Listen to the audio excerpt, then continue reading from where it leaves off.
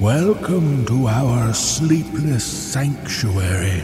You enter at your own risk and choose to be entertained with dark and disturbing horror stories. You have been warned.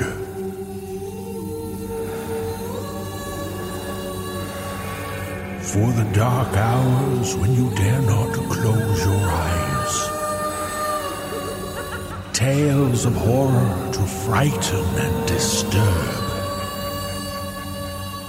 Join us as the sleepless hours tick past. Brace yourself for the NoSleep podcast.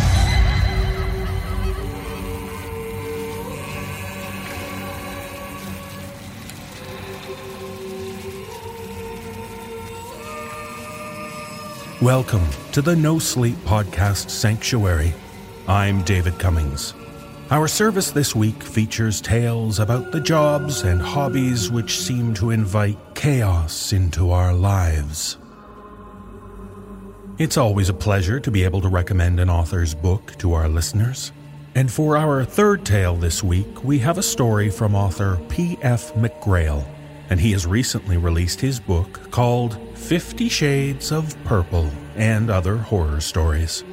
It's a collection of 57 short stories that range from delightfully demented to grotesquely fascinating. Innocent beginnings have salacious twists, and the supernatural monsters are just as likely to seduce you as they are to rip you limb from limb. No one ever said a bit of explicit sex and horror don't go well together, right? So check the show notes for where you can find 50 Shades of Purple for your library. But I believe it's time to open our own good book now, one with 5 tales for you.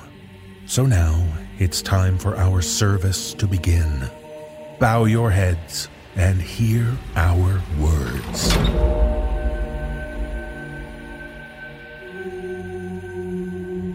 In our first tale, we meet a man enduring one of the most stressful, agonizing nightmares imaginable.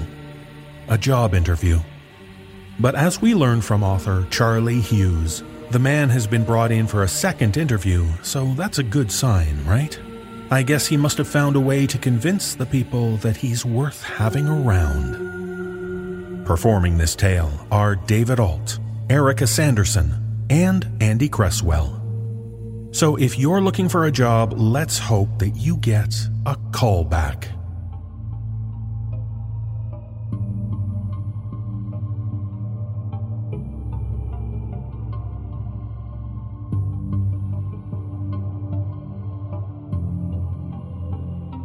I've got all the signs. Sweaty palms, heavy breathing, the sound of my heartbeat throbbing around my ears. Worst of all is this nagging suspicion that I shouldn't be here at all, that I've made some awful mistake. A year with no money coming in has reduced me to this. My wife, Alison, understanding at first, then gradually allowing resentment to get the better of her. Even Jenny, our 5-year-old, has been asking questions. Why does Daddy stay at home? Why can't we go on holiday? Why can't I have new shoes? It's deathly quiet here. Instead of the London offices they used for the first interview, we're at some kind of warehouse? Maybe they want a back-to-the-shop floor feel to proceedings. I'm sat on a plastic chair, staring at the door of a side office, waiting to be called in. There's a dark red mark on the cream door just above the handle. I focus on it, slowing my breathing, trying in vain to clear my mind. Alison tells me I become nervous for all the wrong reasons, that I'm caught in a negative feedback loop. My wife is a grade A bitch. Beyond the door, I can hear the low hum of their chatter. They're preparing questions, refining a strategy. Just once, let me relax and be the person I know I can be. Likeable, focused, determined. None of this should faze me. I had 13 years as the sales director for a mid-sized firm. I joined from school and worked my way up, got to a salary which makes people sit up and take notice. Let's face it, Alison wouldn't have given me the time of day if I hadn't been pulling in 6 figures. I loved that job. I loved the people, I loved the firm, and loved the kudos. My mum would tell her friends at the hairdressers how well her Mikey was doing. Thank God she can't see me now. I memorized their names before the first interview, determined to connect with that crucial first handshake. Debbie Hibbert, the HR partner, sharp-suited and full of management-speak bullshit. Steve Scott, director of sales, my kind of guy, the badge on his lapel giving him away as a rugby man. And then the big kahuna, Anthony Lincoln, founder and CEO of Lincoln Construction. A 50-year-old so epically lacking in self-awareness that he's retained the goatee, ponytail, and sports jacket. What have you come as today, Tony? A wanker from 1992? At the first interview, I wanted to say that to him. I really did. Instead, I shook his hand and said what he wanted to hear. And here I am. Debbie Hibbert is upset about something. She came across as superior last time, enjoying the power of the situation a little too much. I recall stumbling over my words at one point, mispronouncing paradigm, and seeing her suppress a laugh. I've been waiting an hour now, and they said I was the first one up. I stand, walk over, and turn my ear to the door. My fingers brush the handle, and I look down. Some of the redness has transferred to the tip of my index finger. I bring it up and take a closer look. Paint? Why have they brought me here? One day you'll poke that nose somewhere and it'll get chopped off. Mum used to say that all the time. She died last week, a stroke, the same day they rang about the interview.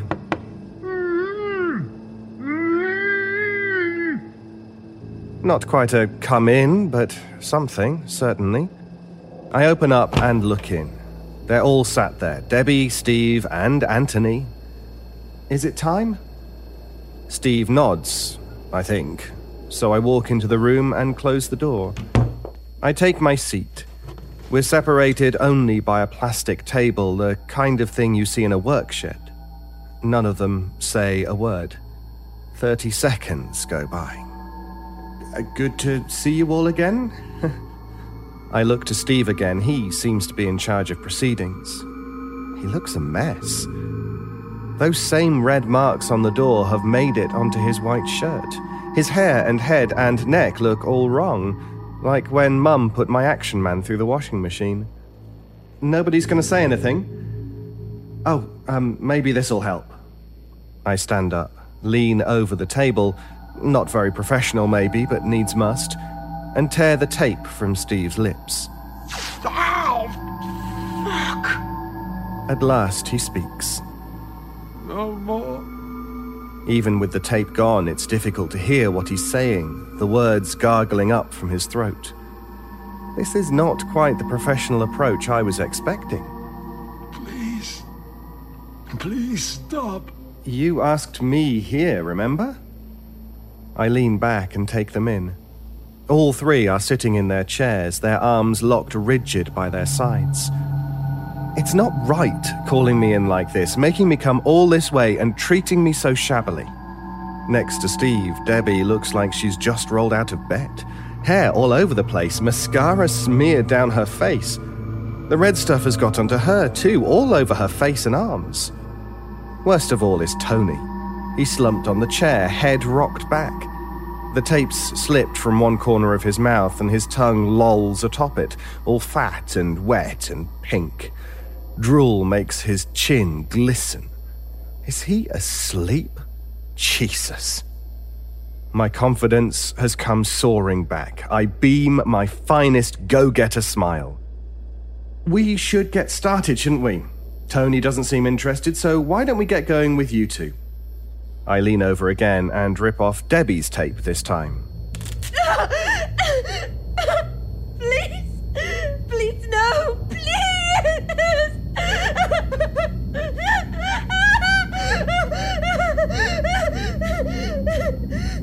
We're sorry about the phone call. We really are, Mike. Steve's nodding away, imploring me to believe him. We've decided we were wrong. Haven't we, Debs? Debbie is nodding her head in tiny, sharp movements, a manic smile spreading across her face. Oh, yes. We want to give you the job. Such sweet joy. Finally back where I belong. Thank you. So you can put it down then? I lift my left hand and see I'm holding a hammer. I don't recall picking it up, but it must be there for a reason. I tilt my head, letting some of it come back to me, finding them in their homes, bringing them here, using the hammer. I walk around the table. Debbie is trying to pull away, stretching her neck backwards and moving her chair a few inches by shifting her weight. Steve is staring at me, eyes wide, his chest rising and falling with each heavy breath. Both of them have their arms and legs tied to the chairs with thick white cord. I turn to Debbie. It was her who made the call. What was it you said? I might struggle with the pressure? I should consider lower tier roles? I lean in close and whisper in her ear. I was nervous. Nervous. Michael, we can work this. I'm in his face. Shut up. Don't say another word. I raise the hammer above my head. Their screams fill the room.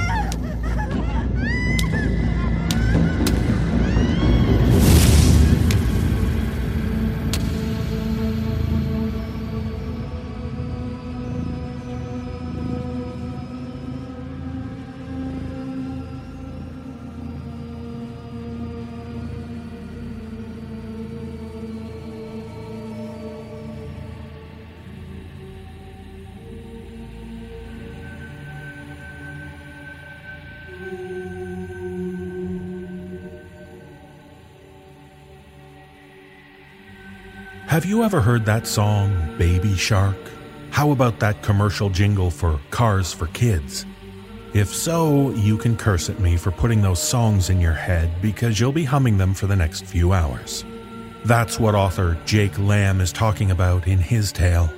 You see, there's a song out there which is driving people crazy because while everyone knows it, they just don't know what it's called.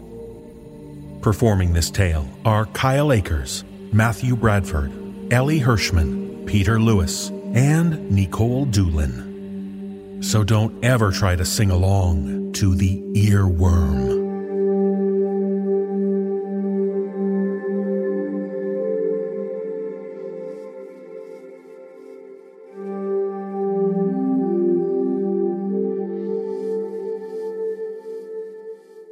I've got a song stuck in my head, and I can't figure out what it is. It started about a week ago. I was in my car, angry at something. I can't remember what. My memory hasn't been reliable. Maybe I was angry at my shitty job. Maybe it was the political climate. Maybe it was the busted heat in my car. I couldn't tell you. All I remember for sure, because I've thought about it every day, every hour, and every minute since, is that to keep myself warm from driving, I switched on the radio. That's when I first heard the song. I wasn't really listening at the time, still fuming over whatever the hell it was, and by the time my attention was on the song, it was over. I'd only really registered like 4 or 5 bars of the bridge, and I remember exactly what I thought back then. That sounded good. What song was that? That moment comes back to me a lot. That melody kept recurring randomly. As I was scanning people's receipts for returns at my job, I started humming the tune to myself. It seemed so familiar to me, something like the bridge of a Queen song, or maybe David Bowie. It sounded retro, 80s, maybe even 70s, or maybe 90s, or maybe it was a modern song emulating the 80s.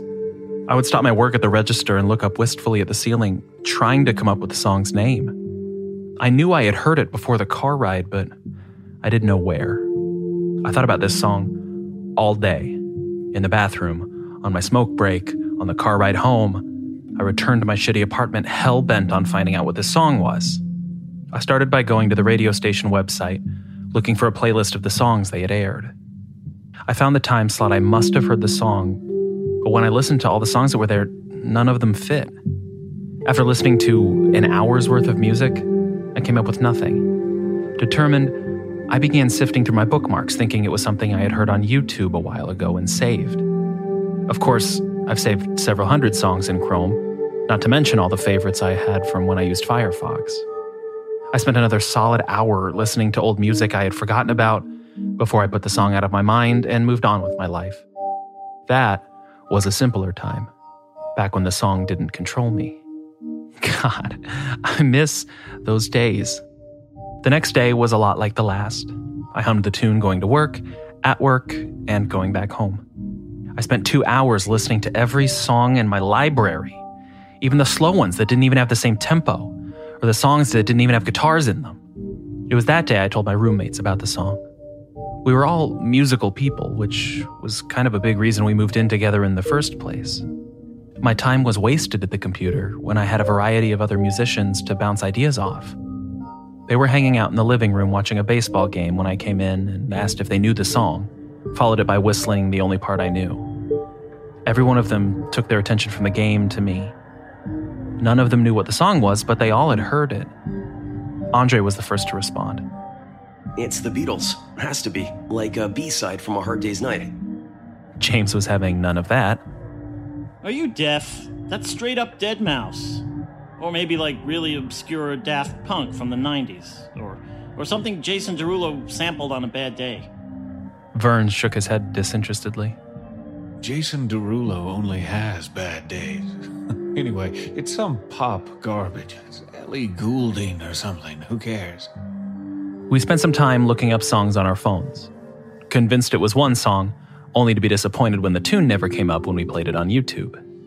After a while, the others went back to their game, and I did a quick Google search for a couple of ideas I'd had. That night, I dreamt of it. It was like pushing through fog in all directions, like moving around completely blind, with only the fragment of the song to move me forward.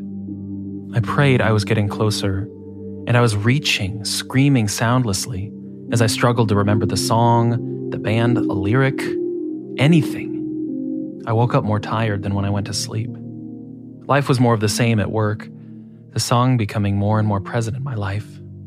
I tried to keep it out of my head, replace it with other songs, but the only thing I could think of for the next 2 days was that stupid tune. It suffocated me, smothered me. It kept me up at night and woke me up early every day. The next day, something terrible and wonderful happened. I swear to you, I swear on my mother's grave, I heard it on the store radio at work. I swear to God. I raced straight to the manager and asked where the music was coming from. She told me it was a playlist from corporate, the same playlist every store gets. I sent an email to the district manager, making up an excuse that I was really enjoying the playlist at work and wanted to get some of the songs. I've checked my emails every 5 minutes for an answer for a long time. It was on my way back to customer support, I tripped and landed hard on my shoulder. As the pain rippled through my body, I heard something. Something way in the back of my head, like a faint memory, a shape in the darkness. I heard the song. I heard more of the song. It was only a note more, but it was more. More of the thing that was beginning to engulf my every waking hour. More of this song that I heard in my sleep. It was so faint, but so powerful, like a small fire in the icy wilderness. And as I lay on the ground, dazed in the glow of this revelation, I realized there were people around me asking if I was okay, and I hadn't been responding. I let them know I was. I brushed my ego off and moved back to the register, warmed by the comfort of a single note, which felt better than the sight of a rescue boat to a drowning man. When I returned home, I was excited for the weekend, not because I was sick of work, but because nothing could stop me from figuring out this goddamn song. I know that sounds extreme, but that's not even the tip of the iceberg. I kept myself isolated from my roommates, spending the rest of the day listening to music, unable to find anything close to the tune I was looking for. The next day, I tried to get my mind off the song by going to the gym. I hit the treadmill with my earbuds in, hoping that some Judas Priest would make me forget that song. For a while, it worked. Then I heard the last few notes of the mystery song playing from the speakers in the gym. I ripped the earbuds out, desperate to find out what the song was, and it was gone. They were already starting to play another song. I sprinted frantically over to the nearest trainer I could find, a woman in her late 30s who was training someone on the leg press. Her name tag said she was Jane. What song was that? What? What song? There was a song. It was just playing. What was it? She looked up and listened to the music. This is Sugar by Robin Schultz. No, not this song. The one before it. It was playing right before this one. Sir, I'm gonna have to ask you to calm down. Jane stood her ground against me. A small voice in my brain broke through the noise that was pounding in my head. I could barely hear her between the music playing over the speakers and the song on an endless loop in my head. Look, I'm sorry, that song has been stuck in my head for days now, and I just heard it on the radio there. Could you please just tell me what it is? If you promise not to interrupt our staff or members anymore. Jane confidently stepped forward to meet me. It became incredibly obvious how many eyes were watching me. I'll leave right after this. I'm sorry. Jane narrowed her eyes and told the man on the leg press to wait for her. She purposefully walked slowly to the back room, just to see me sweat. I couldn't blame her, but the song was ripping me apart inside. The music on the speakers cut off abruptly as she pulled her phone from the dock. She spitefully scrolled through her phone, taking her sweet time. The song that played before was... She dragged out her words slowly, and I squirmed with anticipation. The same notes were replaying in my head, roaring louder and louder with every passing second as I prayed for her to say the song name. I don't like it, I love it. Flo Rida. No. I know that damn song. That isn't it. What was the song before it? Jane blinked at me condescendingly. The song was still screaming in my ears. Please. Electric Feel, MGMT. The one before that? Birthday, Katy Perry. I furiously typed the song into my phone. Listening to the chorus, I knew I had never heard this song before. It felt like blood might gush out of my ears. It can't be any of these. Well, I don't know what to tell you, kid. Those were the songs that were played in the last 10 minutes. The notes looped endlessly in my head. I was being pulled apart from the inside. But as my brain was trying to kill me, I felt an idea peek through the noise. She was keeping it from me. Jane was keeping it from me. I could see it on her face. There was no doubt I was at best annoying the hell out of her. She knew what the song was. She knew, and she was keeping it from me to watch me suffer. She could see how much this was hurting me, and she was loving it, loved watching me writhe. She knew. She must know. She knew. I could have just ripped the phone out of her hands. It would be so easy. This was bigger than her petty bullshit. This was my sanity that she was holding in the palm of her hands. Then I noticed I'd been standing there seething at her for a long time. Sir? Hey, sir? Thank you. I'm leaving. I stomped off to the locker room, got my gym bag and headed out. I sped home like my car was running on anger instead of gas. To keep myself level, I ran around my building a few times, just to keep my blood from boiling over. For the first time in years, I took a bite out of my nails, a habit I kicked from high school. My anger cooling, I took a few deep breaths before heading inside. All I wanted to do was sit down and watch some Netflix. Maybe this stupid song would allow me that after making sure I could never go back to the gym again. I met Andre first, as I almost always did. Andre needed both openness and privacy, and the hallway window just outside our door was his favorite spot to curl up with his computer. Far enough from the rest of us to get some work done, but close enough to still use the Wi-Fi. We nodded to each other as I fumbled with my keys, still kind of twitchy with rage. Homework? I wish. Hey, you remember that song you told us about the other day? I stopped, leaving my key in the door. Yeah. Did you find it? No dice. I've transposed it onto a music sheet, though. I posted it on a forum asking real music buffs if they could place it. It's gaining some traction. Watch this. He turned the screen to me, and I saw the music notes at the top of the forum. He began scrolling through dozens upon dozens of comments. Jesus. Yeah, Jesus. And nobody has any idea what song this is? Nobody. God, it's like itching me. Like it's right at the tip of my tongue. Like I know it, but... fuck. I'm going outside for a bit. I stood alone with my key in the door. It was the first time in hours I hadn't heard the song ringing in my head. I thought it was gone, that it was over, and I was alone. But when you try not to think about it, the louder it gets. James was sitting on the living room couch, blasting music through his headphones. He ripped them off when he saw me. His eyes looked slightly bloodshot. Fuck you, Riley. What? Fuck you! That damn song you were telling us about, it's been in my head for days now. You've been thinking about it too? I couldn't believe it. Sure, I thought I might be wasting my life on this song. I've got nothing better to waste it on. But both Andre and James and a dozen people on the internet? Yeah, and I've listened to every song on my iPod twice. I've spent all day on Spotify. I hear you, man. I blew up at the gym 10 minutes ago. Don't want to hear it. Just figure out what this damn song is and tell me when you do. And with the final word, he placed his headphones back on and returned to blasting his music. Vern was taking it the worst. He was pacing in his and Andre's room, conducting with his hands, vigorously shaking his head, scratching at himself, at his face, his arms. His skin was reddening. Hey, Vern, are you all right? He rambled, muttering something I didn't understand. So I left him to himself. Looking back, I should have tried harder to talk to him about this. But what good would it have done?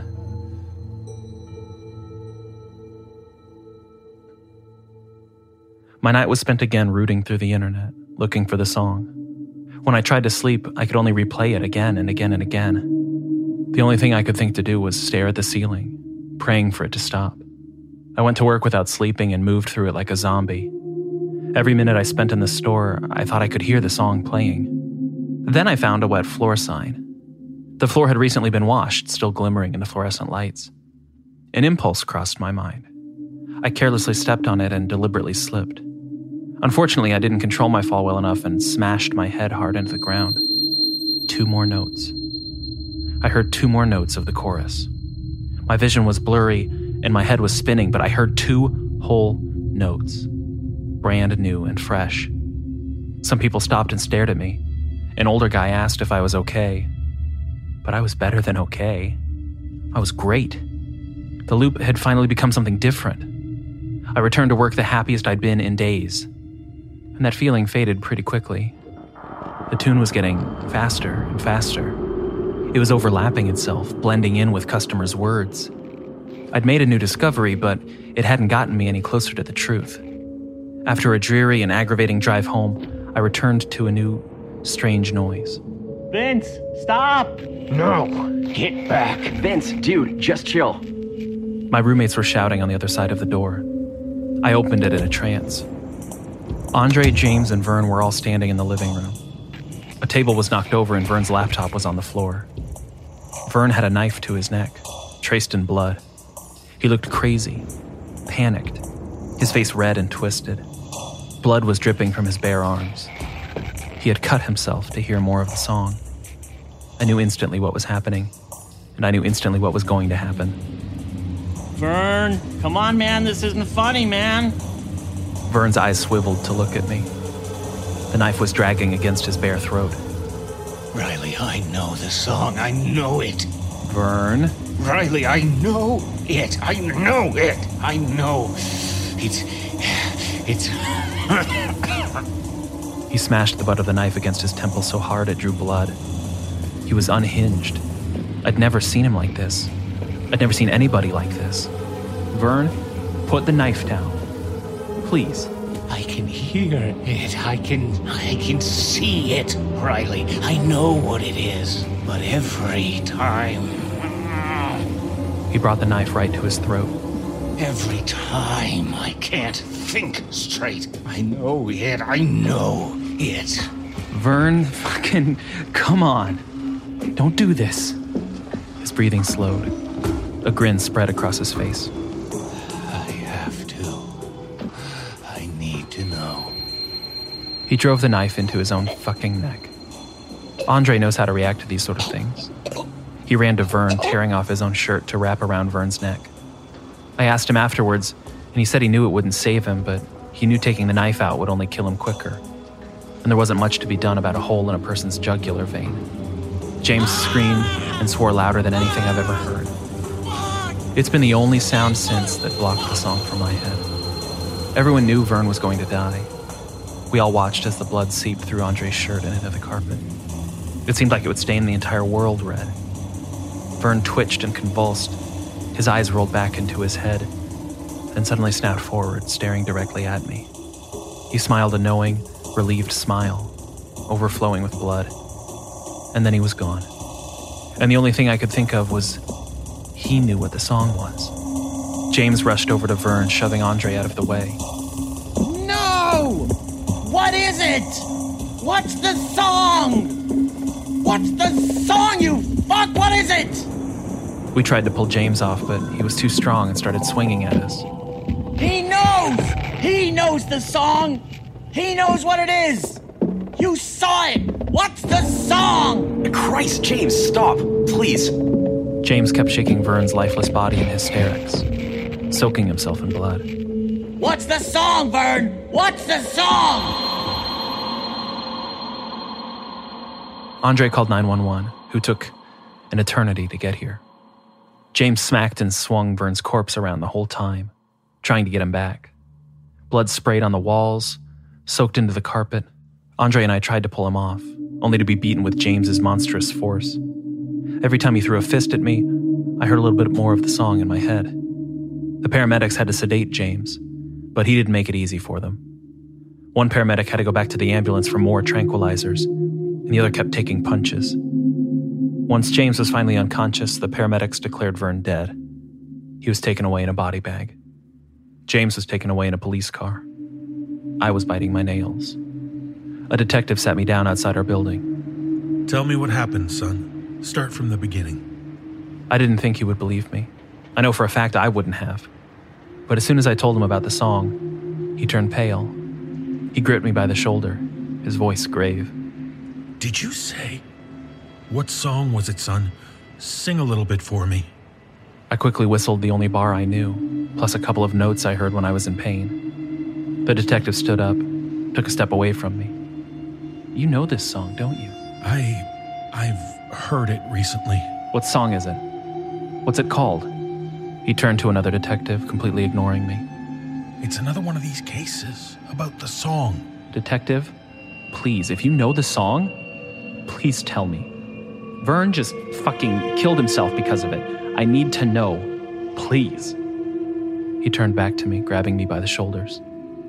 All right, son. Easy now. Take a deep breath. Look, we don't know what the song is. I don't know. None of us know. I'm sorry. He seemed like he was telling the truth, but I wanted him to be lying. I wanted him to be hiding it from me. Like a huge secret, a government conspiracy driving people insane. These seemed like the more sensible explanations than the truth. But he wasn't lying. He was afraid. This wasn't the first time he'd seen something like this. It wasn't the first time he'd heard the song. It was probably killing him too. My ears were ringing with that music. Do you have somewhere to stay tonight, son? I think my parents might let me stay for the night. Okay, sounds like a plan. If you need anything, you give us a call. Here's my card. And if you ever think of the song, please let me know. Everything else felt hazy. The policemen walked to the beat of the song. Every word they spoke seemed like it lined up with the chorus. My heart was beating the same tempo. I blinked in time with the phantom music. I'm gonna stay at my girlfriend's tonight. We'll figure this out tomorrow. I bit my nails absent-mindedly. It was just me in the bloodied apartment. I noticed the smell of iron and how stained red my clothes were. I changed, called my folks. They were more than happy to pick me up after I told them what went down. I couldn't tell them why it had all happened. I couldn't tell them that something abstract had killed Vern, that it might kill them too. After I explained a bit of the situation, I shut down from them, just locking myself in the room.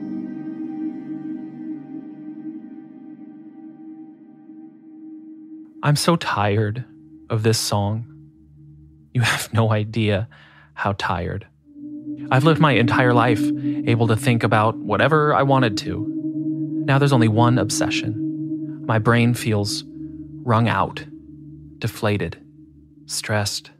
I'm treading water in a storm. I can't ask for help. If I ask someone, they won't know it. It'll drive them crazy too. I spread it like a disease with every person I asked. I have nowhere to go. There's no way I can talk to people about it. It's morning now. I've gotten a response from corporate about the store playlist. I've listened to all the songs they said were played that afternoon. None of them come even close to a match. I'm not surprised. I'm not even disappointed. I'm used to it now. I've stayed up all night going over this.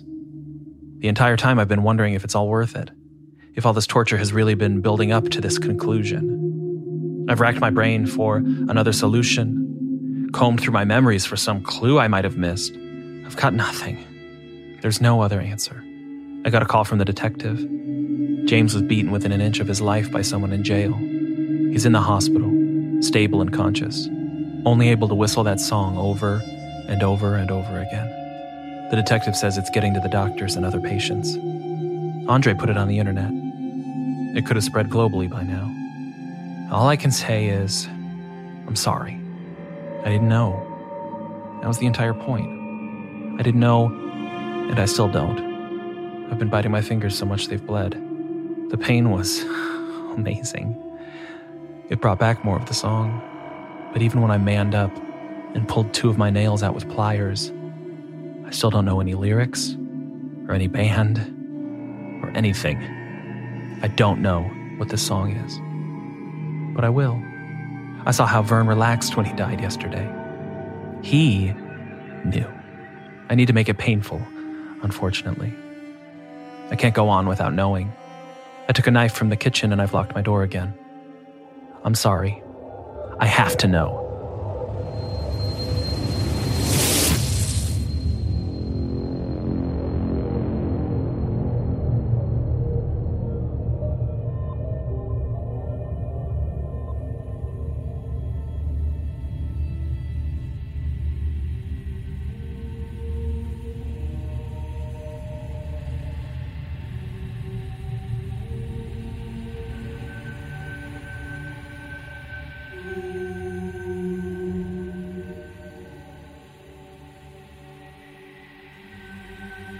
We all have our demons to wrestle with, those things from our past which profoundly changed us or even damaged us.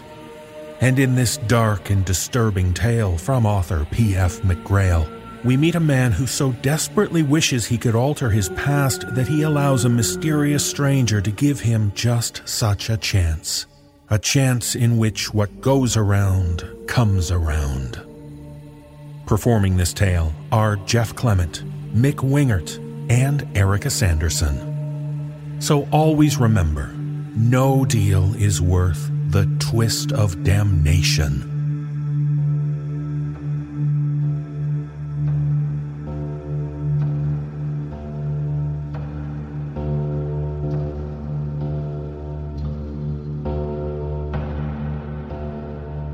I was 6 years old when a stranger murdered my parents as I sat in bed and watched.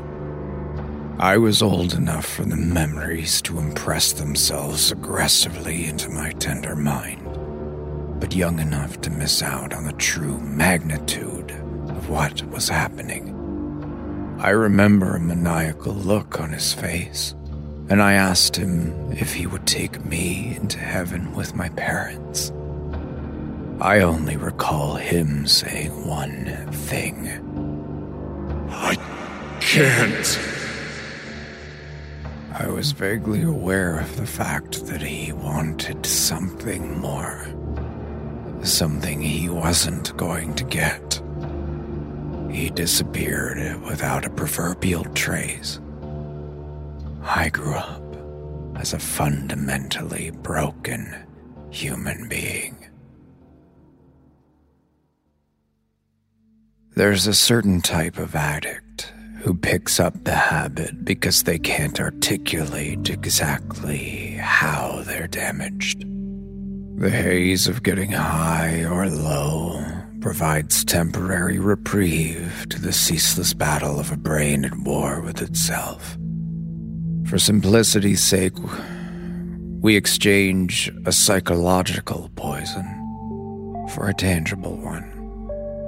That's how I found myself at 26 years old. What I lacked in diplomas and marketable skills, I more than made up for in anger and demons. The foster system had done its best with me, but it couldn't fundamentally change the fact that I was present at each new home they sent me to. That fact was enough to damn the endeavor from the beginning. Nearly all of them were pleasant homes with wonderful people and no closet-dwelling skeletons. I can't really blame any of them, except for Brian. He taught me that a 10-year-old boy who's been beaten mentally might still be broken physically. For the second time in my life, I didn't realize just how much of me had been taken away until it was over. But the man with the gun, at least, only played his role once. I was coming off a high, but was not quite low, when I decided that I was going to do something. I didn't know exactly what, but I felt that time was somehow running out. I possessed a broken body with track-marked arms, a 9mm in one pocket, $19.13 in the other, and nothing else in the world. The road led me to a bridge. The water below was too dark to see. I don't know if I was planning on hurting myself or someone else.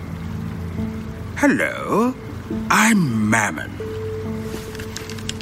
I whirled around and aimed the gun wildly, but my hands were shaking too badly to have hit him if I tried. I'm looking for someone who's willing to make a change.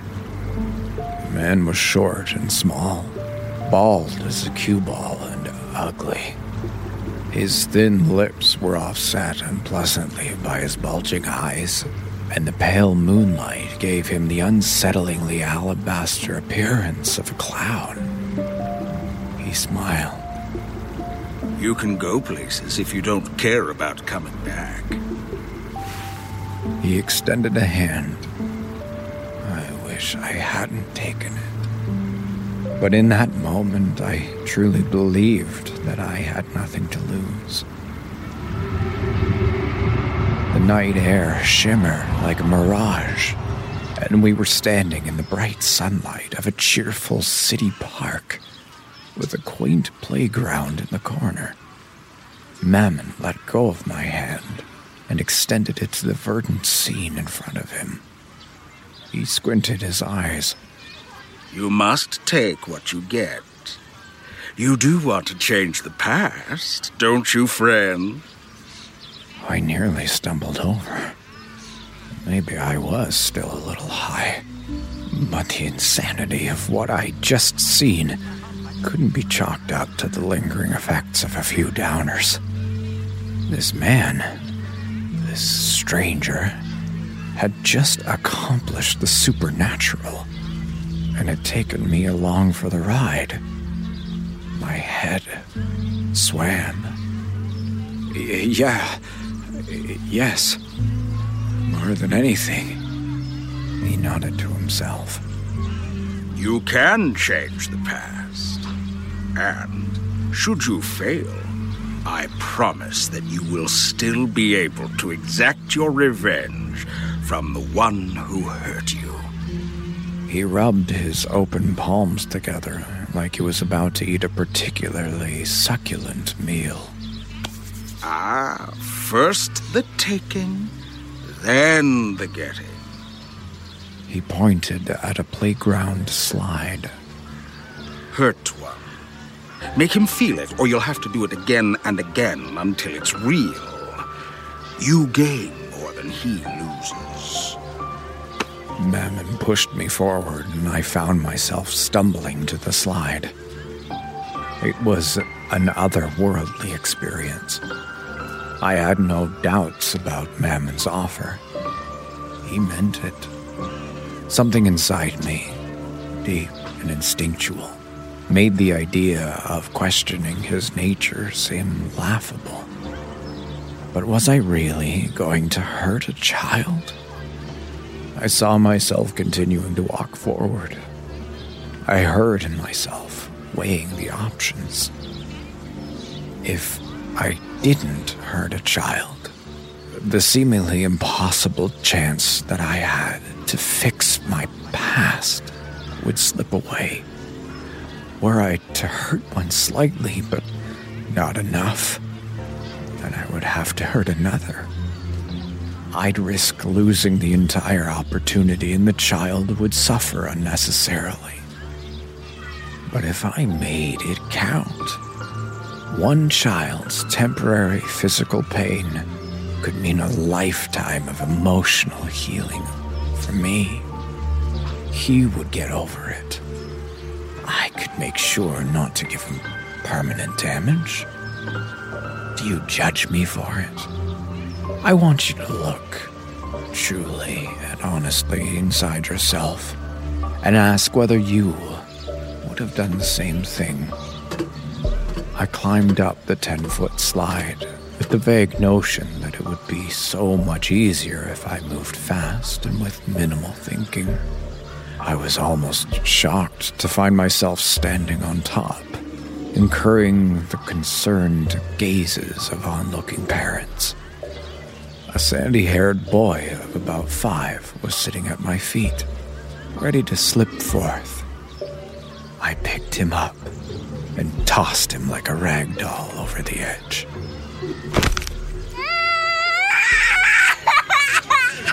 The parents were sprinting toward me, but I had enough of a head start.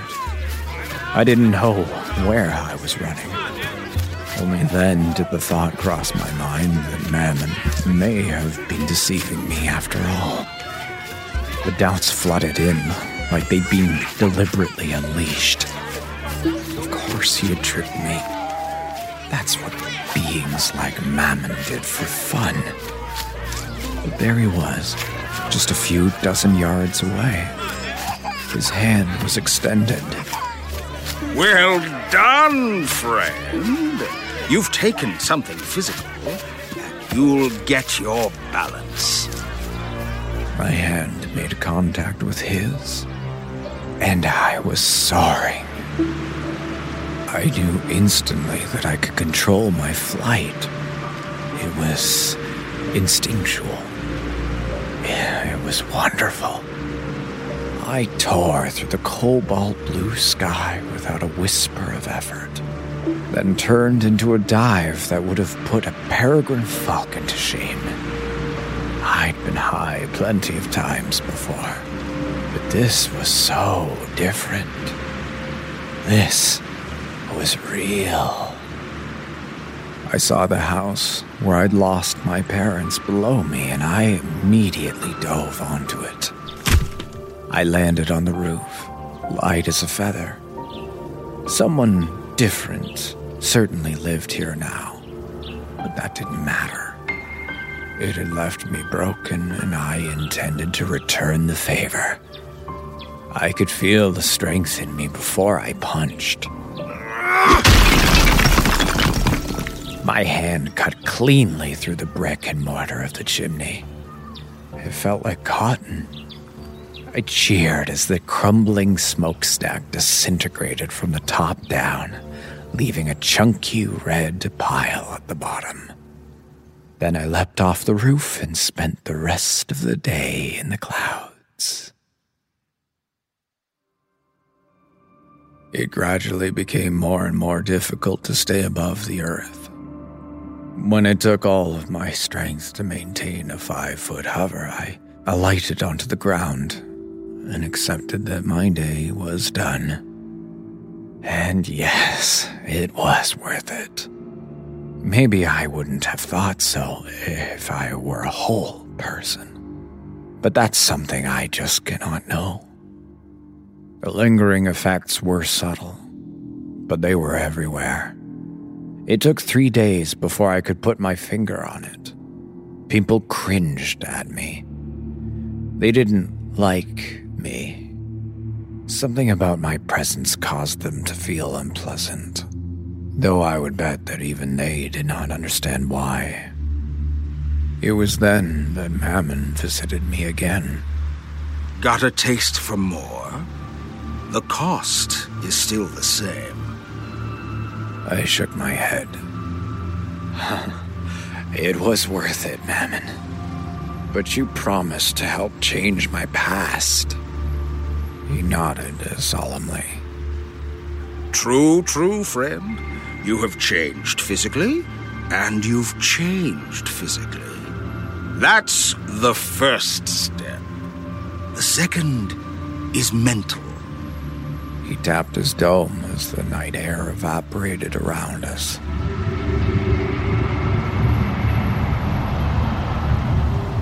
We appeared in the backyard of what was clearly the afterglow of a house party. The shitty furniture and shittier beer cans told me that this had been a college shindig. Mammon's predatory gaze was lingering on a solitary girl who walked out the back door with a black trash bag. She didn't seem to notice us. He pointed. Take her. Take her where? He shook his head, but his black eyes stayed locked on mine. Wait until she walks up to her room. Take her. There. I could feel the color draining from my face. No, Mammon. There's no way. I've endured that myself. Brian was... I just can't. Then you can't change the past. You have to take if you want to get. And you have to get mental. This will make it easier for her. He presented me a pill. I shook my head again. I had no words. Fine. He turned to walk away. I grabbed his diminutive shoulder. Wait! Again. Before you judge me, consider what you would have done. Mammon had the power to change my life. Could I really let that go? Would it be worth the cost? I was able to slip the pill into a glass of water by her bed with shaking hands. It did not render her unconscious, but she was barely able to resist. I told myself that it actually was better for her, since she didn't have to be restrained, and she wouldn't get physically hurt. I told myself that. She never broke eye contact with me. I cried the whole time. After I was inside of the girl from the party, I was able to get inside of everybody. Their minds were soft and yielding. It was like pressing my finger into a hard-boiled egg. Once I was inside, I could nibble on what I found there. I walked into a liquor store, bought a lottery ticket, then handed it right back and told the clerk that I'd won. No, you didn't. The lottery drawing's not until tomorrow. Yes, I did. I won $10 million. His face grew soft and contorted. I realized with disgust that it had become empty. Oh, yeah. He didn't even offer eye contact. And that was that. I convinced everyone that I needed to convince that I'd won the lottery, and they gave me $10 million. Is that a ridiculous way to twist a narrative? I would have thought so, but my narrative wasn't twisted. The money brought me no joy. I needed to addle the brain of anyone who came close enough to share it with me. It was the only way to stay out of jail. When I used to have no money, the dream of it brought me happiness. When I had money, there was no dream, and therefore no happiness. I was able to resist the temptation to buy another fix for 3 whole days.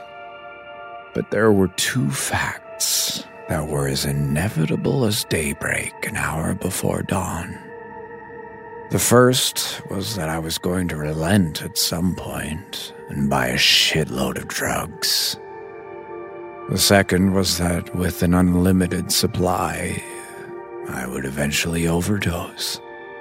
Since it was no longer a matter of money, it would just be a matter of time. I prayed for Mammon, and I was not disappointed. So you found that it's the wanting and not the having that makes the world go round. You want to be inside, but you don't like what you see when you get there. His eyes swiveled wildly. The words went right over my head. I have money, Mammon. I'll give you anything you want. Please help me change my past. You've given of yourself physically. You've given of yourself mentally. After that, there's nothing of you left. So you can change your past. Here he stopped grinning, clutched my hands, and looked deeply at me with the gravest expression he had yet shared. You need to understand this, friend. You can change the past. You have to want to. I returned his stare and nodded. The air evaporated around us like a swirling fog. For a moment, we were in complete darkness. The greatest get requires the greatest take, friend. Save a child. Take a child. Balance the crooked scales, yes. I stepped back into the ephemeral darkness. Where would I take a child? To me. He will not die, at least not by my hand, if that is your concern. My head spun. I'm not a bad person. Bad things have happened to me, and I've had to live with them. The terrible parts of the world stick to us like sap, and we get blamed for spreading things we never created in the first place. What should I have done? What would you have done? Welcome back to 1997. I pushed my eyes into my palms. It wasn't fair. None of it. I dropped my hands to my sides. It was either take an unknown kid, or the younger version of myself would be at stake. A child would be damaged either way, I reasoned. That much was impossible to change. And I had already suffered more than my fair share. The crooked scales did need to be balanced, even if they couldn't be destroyed. Besides, this child might get a chance to set things right at some other time. Maybe I was just a terrible link in a horrible chain, and he would be in my place one day. The thought somehow comforted me. There was balance to suffering, if not purpose. Mammon cracked open a door. Moonlight spilled onto his pallid face. I nodded. He reached out his arm, handed me a pistol, and opened the door wide for me. I walked inside with leaden steps. The faint wheezing of a child's soft snore led me to the back of the room. I approached him. "Wake up." He stirred. Then I had doubts. That's when I changed my mind. How the fuck could I be plotting to kidnap a child?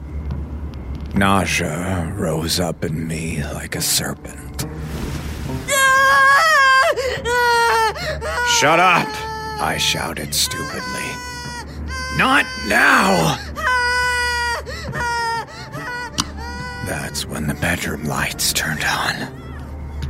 I wheeled on my feet, nearly blinded, and I saw a man raising a shotgun to my head.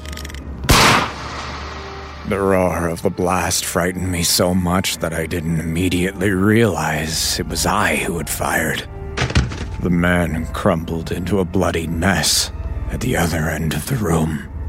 God, no! The scream was pain incarnate.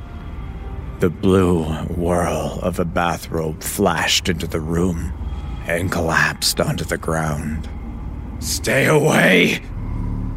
The world was spinning. I couldn't figure out what was going on, but I knew that I had to get this person away from the man's gun. "Stay away!"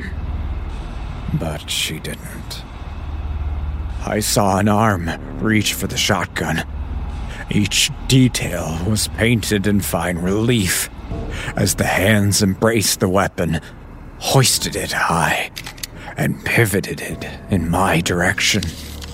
A finger wormed its way around the trigger and began to squeeze. What would you have done? I aimed and pulled back my own trigger. I didn't even lift my head to make eye contact with my mother until I was firing the shot that killed her. There is comfort in the fact that I'm almost certain she didn't know who I was. Hey, mister. I looked down on him. His skin was pallid. His eyes were wide and black. He appeared to be in shock. You sent my mommy and daddy into heaven. Will you take me there too? There's nothing else here for me. The shaking was so bad that I could not speak at first. What was I supposed to say? That I could not kill him because that would rend time and space apart? Each second that ticked by was tearing the boy's fragile mind in ways that he could not possibly understand. I had to force the words out. I can't. I could feel it there, etched on my own face. The maniacal torment. The sensation of wanting something more. Exactly what my child self had seen all those years ago. Was seeing now. I needed to leave. I could see Mammon's wicked grin from just beyond the doorway.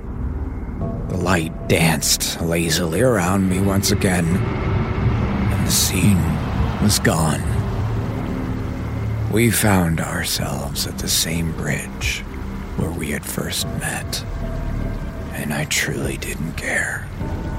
The heat from the barrel of the gun, still in my hand, however, told me that the previous scene had been very, very real. Mammon tottered back and forth as he approached me. He shook his head slowly and grinned. I promised you that you could change the past, friend. Not that you would. That part was up to you. But don't worry, friend, because the second thing I offered was a guarantee. You did fail, so here's the promise. You may extract your revenge from the one who hurt you. You'll get your balance. He pointed at the gun that rested warmly in my hand, and I looked down on it with dawning comprehension. When I looked up, Mammon was gone. There was nothing but an empty bridge, the water below too dark to see, and nothing else in the world.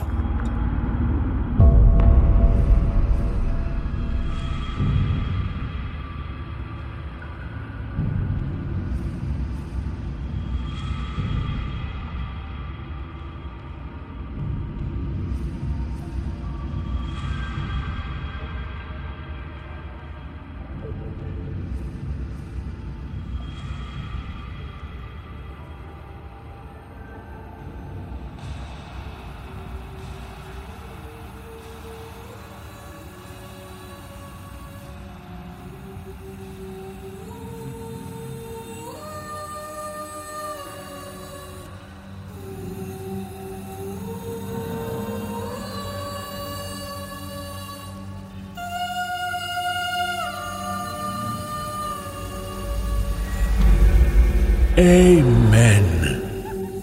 As our service concludes, we send you away with our blessings. If you would like to find out how you can hear the full-length versions of our audio program, please visit the NoSleepPodcast.com to learn about our Season Pass program. Over 60 hours of content for only $19.99.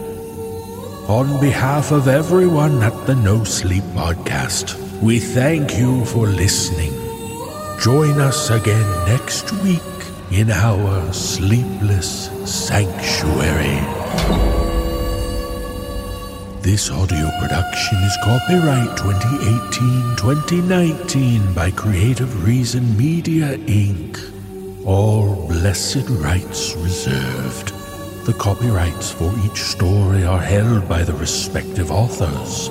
No duplication or reproduction of this audio program is permitted without the written consent of Creative Reason Media, Inc.